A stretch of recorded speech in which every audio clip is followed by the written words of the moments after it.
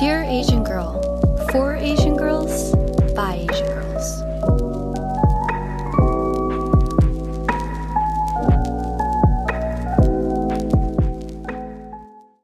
Hi guys, welcome to season 5 of Dear Asian Girl. We are so excited. We have a very special guest today, and personally I read her book, so I'm very, very excited to have a conversation with her. But before we get started, my name is Genesis. My pronouns are she, her, hers. I am currently in Chicago, Illinois, but sometimes I go to school in Washington, D.C. for a semester. Yeah, we have a very special new co-host. Does she want to introduce herself? This is actually like her very first episode recording with us for Dear Asian Girl. So introduce yourself to the listeners. Oh my gosh, I'm so honored. This has been very scary and also exciting. My name is Abigail Lee, or just Abby. Currently, I am in Michigan, but my home is in Washington.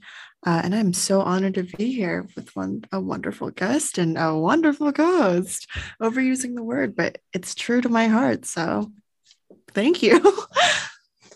Yeah, so for our listeners that don't know, or if it's just your first episode ever listening to Dear Asian Girl is a podcast where we highlight and support Asian girls everywhere. We talk about topics such as like intersectionality, the model minority myth, being just an Asian girl living in America and those experiences, adoption processes, and etc. Like so many topics that pertain to Asian girls everywhere. Today we have a very special guest. It is Patricia Park. Her essays have kind of been featured in the New Yorker, the New York Times. She has a really, really good book called Read Jane. We're going to dive into that book later. But Patricia Park, did you want to give like a brief introduction about yourself? Hi all, I'm Patricia Park. I'm thrilled to be on. Thank you, Genesis and Abigail, for having me. I'm born and raised in Queens, Korean American. I'm a novelist. My first book is called Read Jane. It's a kind of a modern day retelling of Jane Eyre. So I think we're going to get into that. I write essays. I'm a professor of creative writing at American University, and I'm into telling the stories that we haven't heard before. Thank you so much. And we love reading the stories that haven't been told before. So basically our topic is depiction of romance within the Asian community. And just for like a preference, this is like, there's so much like things that we could like uncover, unwrap, and like we do not have enough time for a 40-minute episode to be talking about the entire Asian community and in general. So basically what I'm trying to say is that like these are our own experiences and our own point of views. And yeah, so we're kind of going to be talking about like familial love, how Asian romance is depicted in books, movies, and stereotypes that are perpetrated because of this depiction of romance. As Patricia Park mentioned before, she has wrote a book called Read Jane. And the Read Jane, basically what that book is about, if Patricia Park wants to add anything else, it's about Jane Rhee, and she had grown up in like Flushing's, New York. And it's basically kind of like a retelling of Jane Eyre. And she decides that she's going to, I think, babysit in the Marley's family, etc. And she ends up meeting Ed Farley, and it kind of goes on from there, and like the relationship between them. And it also talks about her relationship with her uncle as well, and navigating through that relationship. So if you want to add anything else. No, I thank you for repeating back my story to me. I'm like, oh yeah, it's coming. It's coming in waves. So one thing to note that is that Read Jane, my novel, is its DNA comes from Charlotte Bronte's canonical Victorian work, Jane Eyre. So a lot of the story structure, kind of the inspiration for the characters and their relationships, comes from that original text. So just to look at the relationship between my Jane Rhee, Rhee is her last name, and it also is a kind of a retelling of Jane Eyre. So the title is functioning in a few ways. You know, Asian last names come first, first names come second. Yeah. So she was, my Jane is a mixed race Korean orphan who is born in Korea, but sent to live with her American uncle, her uncle Sang, who runs a grocery in Queens, in Flushing. And their relationship it came from a place with the original Jane Eyre. And I'm wondering if there are any airheads out there, fellow Jane Eyreheads. You are my people, but if you haven't read it, that's fine too. The book kind of stands for itself. But in the original Jane Eyre, Jane's uncle, who was kind of the only person I think that really loved her, he died. So she was raised by his wife. And that wife was like, "You are a burden, Jane Eyre, get out of my face." So in my retelling, I kind of wondered what would happen if Uncle Reed had lived. And so I created this character of Uncle Sang.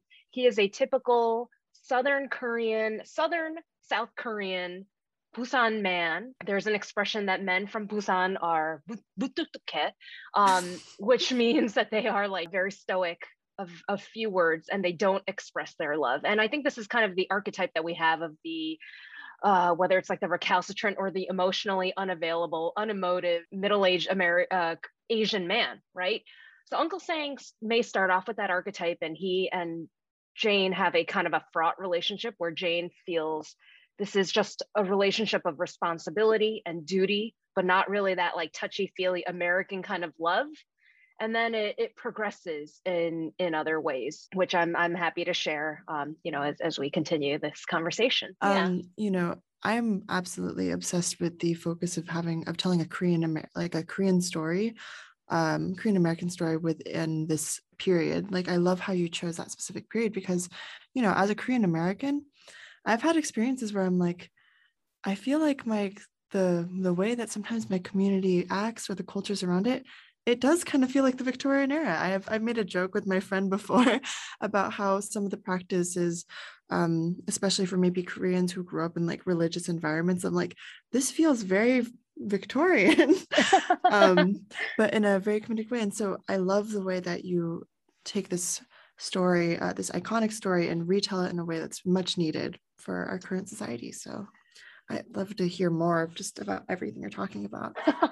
Well, thank you. I mean, I think it's no coincidence that you're picking up on those parallels, because part of the inspiration of me rewriting Jane Eyre, which is really kind of audacious, right? Like, what right do I have as like this ethnic girl, taking on this canonical work? But both, I would say especially the Korean American, the immigrant community in America, the kind of small pockets of immigrant enclaves, has a lot in common with the Victorian era, 200 years before that, right? This kind of repression, this idea that there are these social codes that everybody should know. In Korean, I feel like we're governed by this sense of nunchi, this idea that you should know a kind of a social sense that's unspoken, but everyone is supposed to know the rules and everyone is supposed to know their place. And it's kind of a conservative community. And I think there are so many parallels there. So I wanted to see that was part of the inspiration of seeing, hey, what would it be like to take the world that I knew growing up in Queens in this Korean community and setting it in a Victorian English one and seeing how all those parallels are. Well, it's truly a lovely fit. Thank you. I hope more people have the same audacity, or I hope you just continue it, because I could eat it up just over and over. I was waiting for you to say nunchi because I was like, that 100% is something. Yeah, so I can personally relate to that. And even though I'm not Korean American, I am Filipino American. And the way that like Asian love is shown throughout family is so different from like American culture and the way that like we present love. So like the way my mom, she doesn't say like I love you. She says, here's like a really good Filipino dish that you are gonna eat that night. And it's like a different type of love language. And I like how you show that throughout the book. Have you ever had like those personal experiences growing up? I wanted to show and be true to a lot of the relationships that I saw in our community. And yeah, all my white American friends, like they and their parents would be like, I love you, mom. Oh, I love you, daughter, son. And I'm like staring enviously, I'm like, I felt creepy. Like I was almost at the window looking into what true, in quotes, American quotes, life was like. My parents, we never said we loved each other. We never hugged. We never kissed. We never showed physical or even verbal displays of love. But Genesis, like your mom, my parents it would be in the way that they would present food, or a food accompanied by a lecture. Whenever I got sick, my mom would spend hours brewing this disgusting black sludge. I don't even know what's in it. There's like some ginseng, some ginger. It was like mugwort root that she picked out of the park looking like probably a homeless woman to all the scandalized white people. And she would brew this thing down. It smelled horrible. And she wouldn't even give the hot mug of it to me in a loving way. She would be like, drink this like it's your filial duty to put it down your throat. But she put in all that effort because she wanted what was most healthy for me, for us. And similarly, in Ray Jane, there are moments like that where this unemotive Uncle Sang, in one instance, he shows up at the airport. Jane, at last minute, has to fly to Korea because of a death in the family. And she's just completely disoriented. She's in the literal motherland, but cannot even navigate her way from like one gate to the next. And here Uncle Sheng shows up, an act of love, right? But it's just like he's just kind of shouting at her. And he's like, what are you doing? Where's your luggage, your suitcase? She could never do any right. But it is through that action. And I think with a lot of Asian parents, Asian immigrant parents, they don't have the literal verbal language. So they do things through their actions. And so much of the novel is Jane, I think, misinterpreting Uncle Sang's actions. And as the story goes, as much as it is a rewrite of the kind of great Byronic romance of Rochester and Jane, yada yada, it's also a story of an uncle and a niece, a kind of a filial and paternal love that emerges in a non-creepy way, Yeah. Of course. Yeah, I really related to like how she misinterpreted her uncle's like love through her actions, because like back then, like growing up in like a predominantly white like area, I would see like how moms and dads that are white like would react to their kids and like the way that they like showed their love. And I thought that was the love that I thought should have been, compared to like my parents just like offering me like food or giving me lectures. I didn't see that as a different type of love language and a different type of way of receiving love and giving love. And I always was, they just don't like me, they hate me. I was like only 15 and I had like this rebellious stage where I was like, no, like there's no way that they love me in that way. Like, it's not like what I want love to be like. But in reality, that's what the love that they could give me, and like that's all they can give me. And I think that's really special. So another question that I kind of had for you was kind of diving into why you kind of wrote it in the storyline of Jane Eyre. How do you depict romance within the Asian culture because you wrote that storyline of Jane Eyre? So when I first read Jane Eyre, I was 12, and I was really struck that there was a story of the ultimate underdog. Jane Eyre self-describes as poor, obscure, plain, and little. I mean, this is literally a quote from the original Jane Eyre. And she was often described, or she was put down a lot for not being pretty, not being of the gentry. She was continually scapegoated. And for once, we're like seeing somebody who is such a departure from these beautiful Disney heroines that I grew up with. She's even a departure from the beautiful gentry, gentle women of Jane Austen's landscape. Right? I mean, there are real working class issues, the Bronte's collective work. I think because I connected more with the coming of age story of the original Jane Eyre, that's what I set out to write. And to be honest, I kind of came to learn a little bit after the fact that for some, Jane Eyre is a great romance, the original Jane Eyre. For me, it was like, oh yeah, there was romance on the side, but the real story was Jane Eyre, like being a badass Victorian woman, girl to woman. And she's not only surviving, but she's thriving. In the original, the character of Mr. Rochester, he is Jane Eyre's boss. So he's like 20 years older than she is. He's this rich dude who like has this random French little girl in his house. And he's like, you, Jane, you will be the governess to this girl. And then they fall in love on their wedding day. They're about to say, I do. And then their wedding gets interrupted. And it's like, psych. Oh yeah, Rochester already had a wife locked up in the attic. Yeah, I forgot to tell you. So that was kind of my take. That was my, child of modern day 12-year-old kind of reading of that novel. And I'm like, this kind of sucks. Like, it's very predatory, their relationship. They meet on equal footing. They have a natural kind of repartee, and they share a kind of a sarcastic sense of humor. But when you look at the circumstances, it's very fraught. So I wrote Jane pre-Me Too, just right before Me Too, right? And I think that my Jane has she becomes a nanny to a Brooklyn family. They're academics, and the husband is this guy named Ed Farley. And Ed and Jane start to develop a kind of a friendship in the early pages, and they bond. They bond over being outer borough kids. Jane grew up in Queens. Ed grew up in Brooklyn. They're each mixed race. I mean, Ed is half Irish, half Italian, but doesn't look like what he is. Jane is half Korean, half white, doesn't look like what she is, isn't accepted by their respective communities. So they kind of share this blue collar ethos. And for the first time, somebody is showing Jane attention and affection. And Jane is somebody who's really starved for love in her Korean community, being mixed race. And this is set a little bit in the past. So the ideas about mixed race isms or homogeneity in the community have changed. They've changed for the better. But at the time that Jane was growing up, she always felt like the other. So here you have this guy who is polished, who is educated, who is kind of shining a light on you, and you feel special for one. And I think that's kind of a takeaway for so many Asian girls, if I can speak on behalf of all of us, right? That we're just grateful when someone kind of pays attention to us or makes us feel less marginalized when we've spent our whole lives feeling marginalized. And what's even lonelier is that, okay, all right, we're used to the rest of America marginalizing us, but our own community that's supposed to welcome us also makes us feel marginalized. That lonely space of minorities within minorities is something I want to give voice to. And that's how Jane starts to fall for Ed Farley. And he, for her, I think,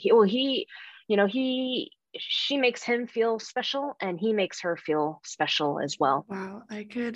First of all, I would love the way that you talk about your characters that you've written, because there's such a richness and a depth to it where I'm like, someone could tell me that's like, oh, that's your aunt, by the way. Or someone could be like, oh, that's like Auntie Jane. And I'm like, oh, okay, yeah, that makes sense. Like, and I love that. And I especially love, I think it's important as we're talking about romance, I especially love that you touched on loneliness, because that kind of specific loneliness, I was like, wow, you really put that into words, because that's such a real thing.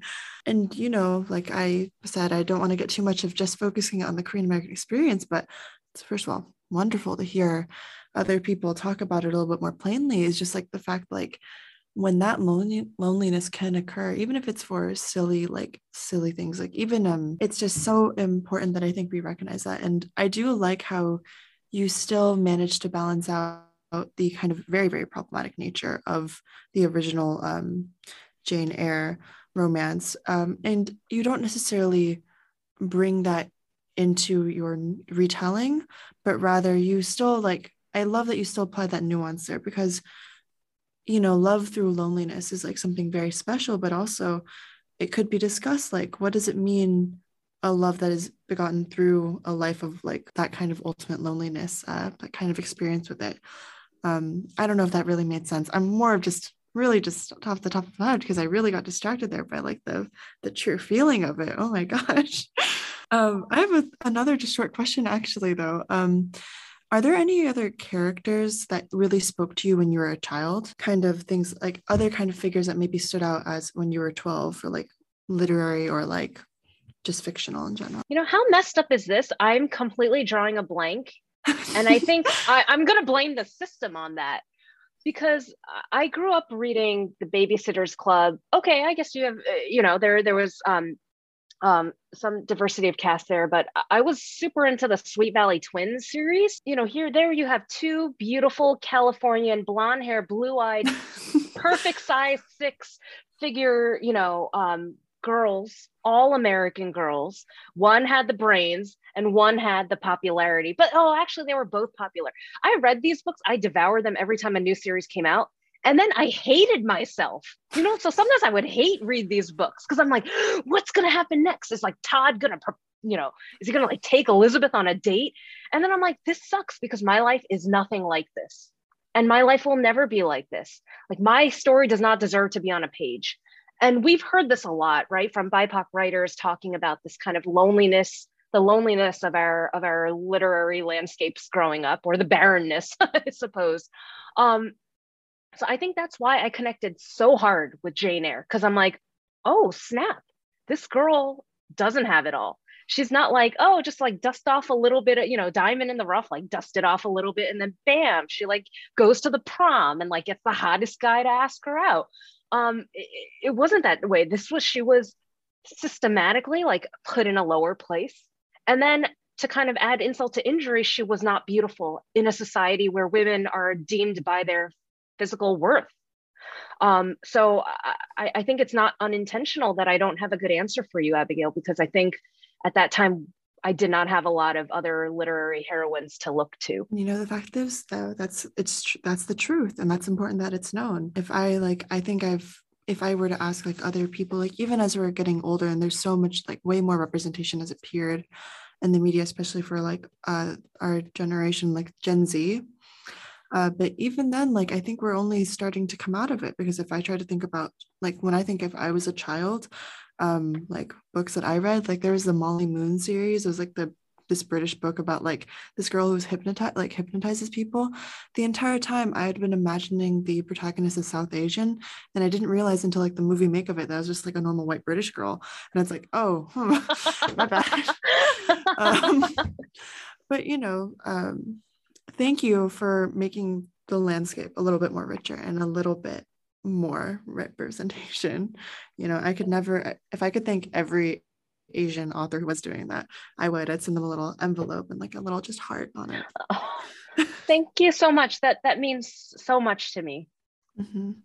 Yeah, I remember when reading through the book, I found like that feeling of loneliness and that feeling of like wanting to grasp at any attention that I get, even if it's potentially negative towards me in the end, was something that was like really prevalent to me as an Asian girl, because we don't really cater to those Eurocentric beauty standards.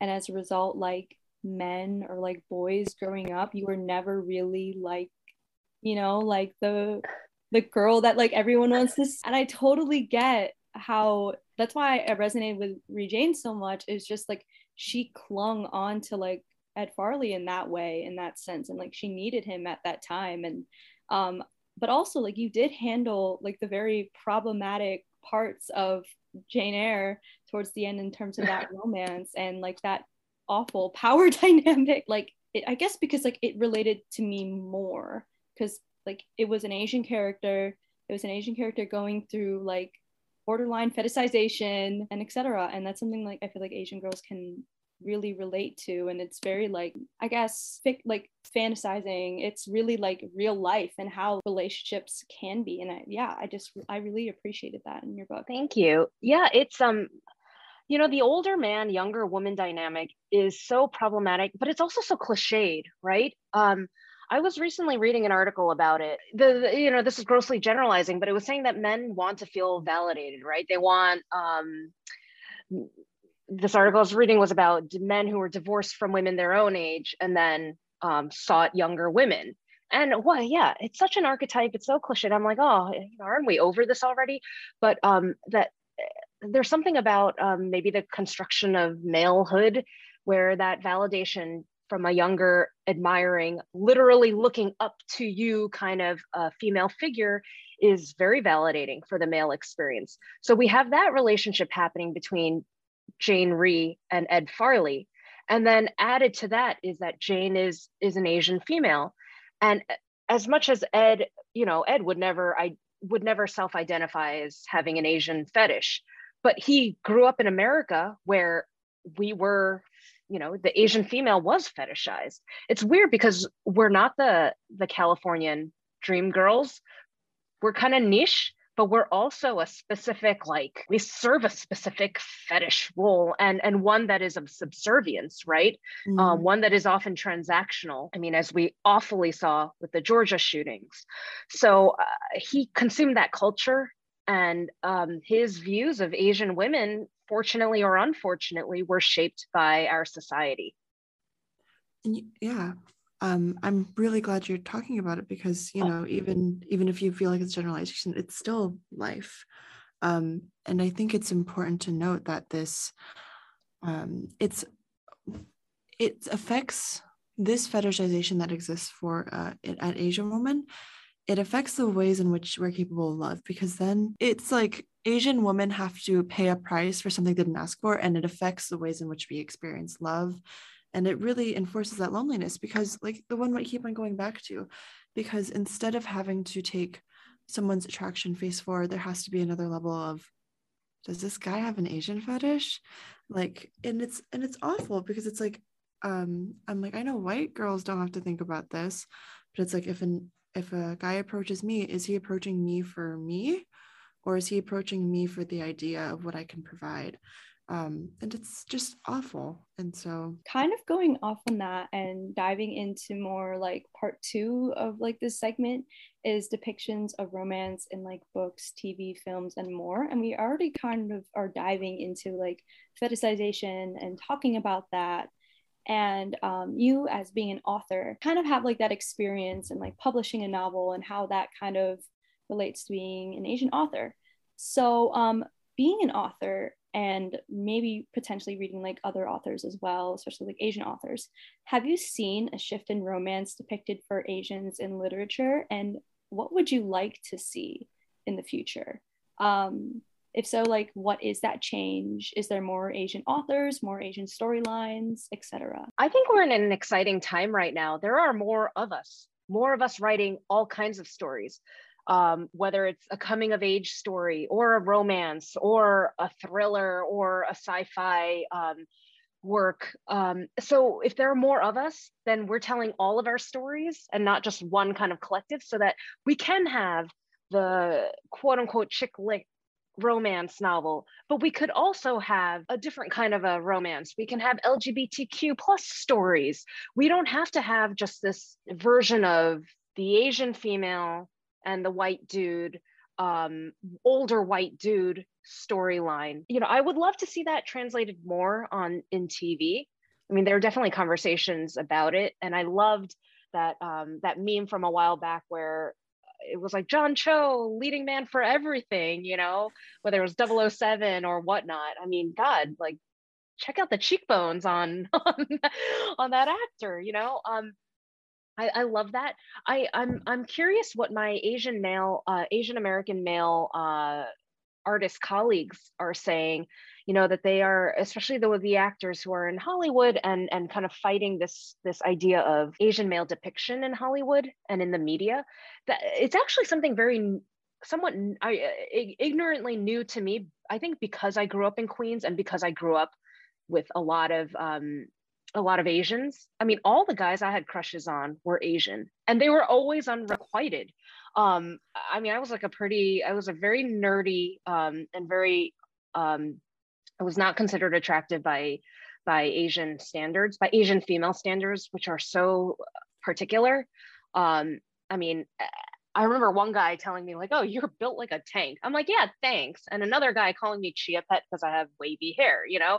I'm like, I can't help that I'm 5'5", which is considered huge at least in you know, when I was growing up. I was like, I towered over all the other females. 5'5", you know, 5'6".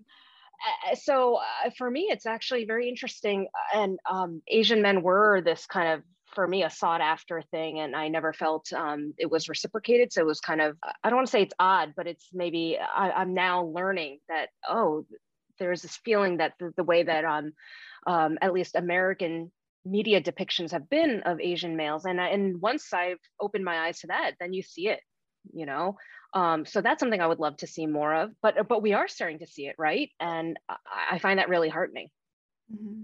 You're so right about like Asian men being portrayed in like media.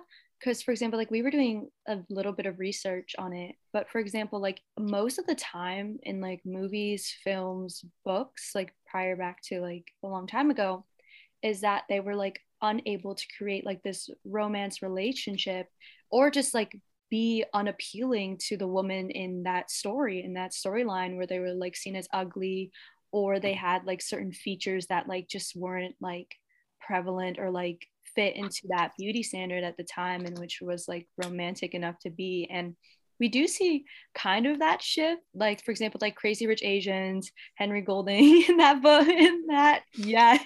Mm-hmm. And I like that we are having that representation, but you're right about how we don't have like Asian males as kind of like being like the main character in a romance story, and how that could be kind of like a good storyline and like debunking all these stereotypes that were like prevalent in like old Hollywood and etc. Yeah, like in 16 Candles, why couldn't Molly Ringwald fall for BD Wong's character? Like, why could that romance not happen? But he was like a comic relief character, you know, brought on stage so that you laugh at, not laugh with. And you know, that feels a bit punching down. So I'm glad that. Mm-hmm. Yeah, I completely agree. And in so many ways, I think that in the past, as we've been saying, just in all ways in the romance category, Asian men and Asian women are just stripped of their humanity, to be viewed with full roundness to them. Because, you know, as we have women who are then like overly sexualized, to the point of lacking, you know, even a character or really a meaning other than to be gawked at, essentially, or to be used essentially as, I'm sorry to sound a bit brash, but like a sex doll, versus Asian men who are desexualized to the point of losing any sense of like roundness and wholeness to them, to be viewed as like even like with a sense of respect. And like you said about TV, I do hope there's more representation too as we're going up, because we're seeing it a lot, like we said, with like Crazy Rich Asians. I believe The Sex Life of College Girls too. I haven't watched it, but I have a friend who really likes it. Of course, to all the boys I ever loved. But, you know, I will say, like, would be cool if, like, could we get like an Asian A24 type film? I know we have The Farewell, but like, for all maybe the Asians who don't have a To All the Boys I Loved Before, you know, like growing up, it would be so nice to see it. But yeah. I was talking with a TV director, who's we're talking about a project together, and she was just very excited by my stories, by our community's stories, however you define our community, and the future and the hope for where Hollywood is going. You know, she pointed to a number of networks where women are in charge, and you know, she said that's one way where we can get stories. So stories of female sexual subjectivity, right? Now we're talking about, regardless of race, who's the one having agency over their romance? Is it going to be an Asian female, but as rendered through the eyes of some dude, white or otherwise? And so I think that's something also that we want to think about, in terms of how it's depicted. Funny, just to harken back a little earlier to what we were talking about. You know, when you date people, you're like, oh, do I have to do this double check? Like, is this going to be a dude with an Asian fetish? And I have these conversations with my female friends, especially when we were all online dating. Or like, yeah, but you know, you kind of get the whiff that they are this way. And I, you know, I've definitely met men who are like, oh yeah, you're my third, or you're, you know, yeah, you're actually, yeah, you're taller than the other ones I've had, or whatever, as if they're taking inventory, right? And when I was younger, I remember I was like once in the 8th grade, and I was wearing like a baggy t-shirt and jeans, just walking down the street, like walking down Northern Boulevard, and then this man like pulls up, 40s or so, and like made a comment to me, a sexualized comment, and then drove off. And you know what's really messed up? Well, for one, that, okay, what was I, like 14 maybe, if even, that whole kind of dynamic even happened. But two, in a really weird way, like something in my body told me I should be flattered, because at least somebody is paying attention to you. And as I got older, Asian women became less of this realm of like vet, you know, Vietnam or Korean War vet who came back and developed a taste for the yellow, you know, developed like a taste for the yellow ladies. And then it became like the random hipster dude, you know, who serves your coffee, or I don't know. I mean, I have all kinds of fraught feelings, and I don't mean to generalize, but I think that's why it's important that we're taking responsibility for our own stories, right? So that it's not just that we become the objects of desire, but we are the ones who are actively desiring. 100%. And I think that also puts in responsibility for us where we put our wants and desires, which is an important thing for anyone who is seeking love or seeking to just interact with the world as a whole. And, you touched about this very briefly about your story about what happened when you were 14. But it's this really weird dynamic, I think, growing up when you're Asian and then you grow up thinking that and feeling that you're ugly. Like, I'm 5'6", so that comment, I was like, yeah, you and my little 5'2", like shardy, like friends. And I'm like, I feel like a giant like Sailor Moon. Yes. I think my favorite one was Sailor Jupiter because I was like, she's just like me. I'm like, and 5'6", I'm like, I have friends who are now like 5'10", and I'm like, wait, I thought being tall was my thing. But anyways, like, it's this weird feeling to go so rapidly, depending on the worlds you are entering and like leaving and entering, from someone who is viewed as ugly to then viewed as someone who is sexy. But neither one feels like it really fills you with anything, with any kind of like warmth. And it's very cold. Yeah, and I think that's why it's like so important to have representation on and off camera, just in the mere fact that like it could go so many different ways in terms of representation for like the Asian community and like especially younger Asian girls. For example, like back then when there wasn't that much representation, it really inherently affected like who I was today and how I viewed myself and my self-esteem. And like not being represented enough on screen made me realize like, am I just like the only one? Like, am I the only like I genuinely thought as a kid because I was surrounded by all these white people. But like there's the opposite end of the spectrum in which we're trying to like achieve and trying to do, in which like there is like Asian representation behind the screen and there is Asian representation on the screen, and it's depicted, and romance is depicted in a way that's like just real life and just us being humans and not like seen as an object or not seen as kind of like a stereotype and etc. And I think we need to lean into that more and like realize that like that's that's kind of like what the future we're kind of progressing towards. And so I think that was like all the questions we had for you pretty much. Thank you so much for like talking with us and talking about like familial love and what that is represented in literature, talking a lot about like fetishization, a little bit of like Jane Eyre and how that kind of relates to being an Asian woman. And I didn't even like think of that connection until like we had this conversation, like a deep conversation about that. And I thought that was really incredible because I read that book, but now it makes me like want to read it again and like how, like how it's related to being an Asian girl, and then just overall just talking about like films and movies. So do you have any like last words or like last piece of advice you can give to like the Asian girls listening out here? Own yourself. You're going to have so many people telling you what you should be, who you should be, what you should look like, who you should like, who should like you. And yeah, for me, I had to do the Goldilocks strategy, like too much, too little, finding the right middle. And I made a lot of mistakes on my path. In my writing, I write, and I hope that maybe if someone can learn from my fuck ups, forgive my language, then all the better. Shorthand off of my horrible experiences so that you may have a happier and less lonely life. Yeah, and I talk a little bit about this. I've got a new YA novel coming out next year. It's called Imposter Syndrome and Other Confessions of Alejandra Kim. And it's about the Korean Argentine American experience and something that I think so many of us dear Asian girls suffer from, which is imposter syndrome. So own yourself and be proud. Want more of Dear Asian Girl? You can find us everywhere on Apple Podcasts, Spotify, and Anchor. We're on everything. Can't get enough? Subscribe, follow, rate, review to get all the updates on the latest at DAG. Let us know your feedback and what we can do to improve. We also can be found on Instagram. Follow us at Dear Asian Girl to receive updates about our latest episodes and fun facts about the host. We'd love for you to reach out. DAG, Dear Asian Girl, a podcast dedicated to share the stories of Asian girls everywhere. For the Asian girl, by the Asian girl.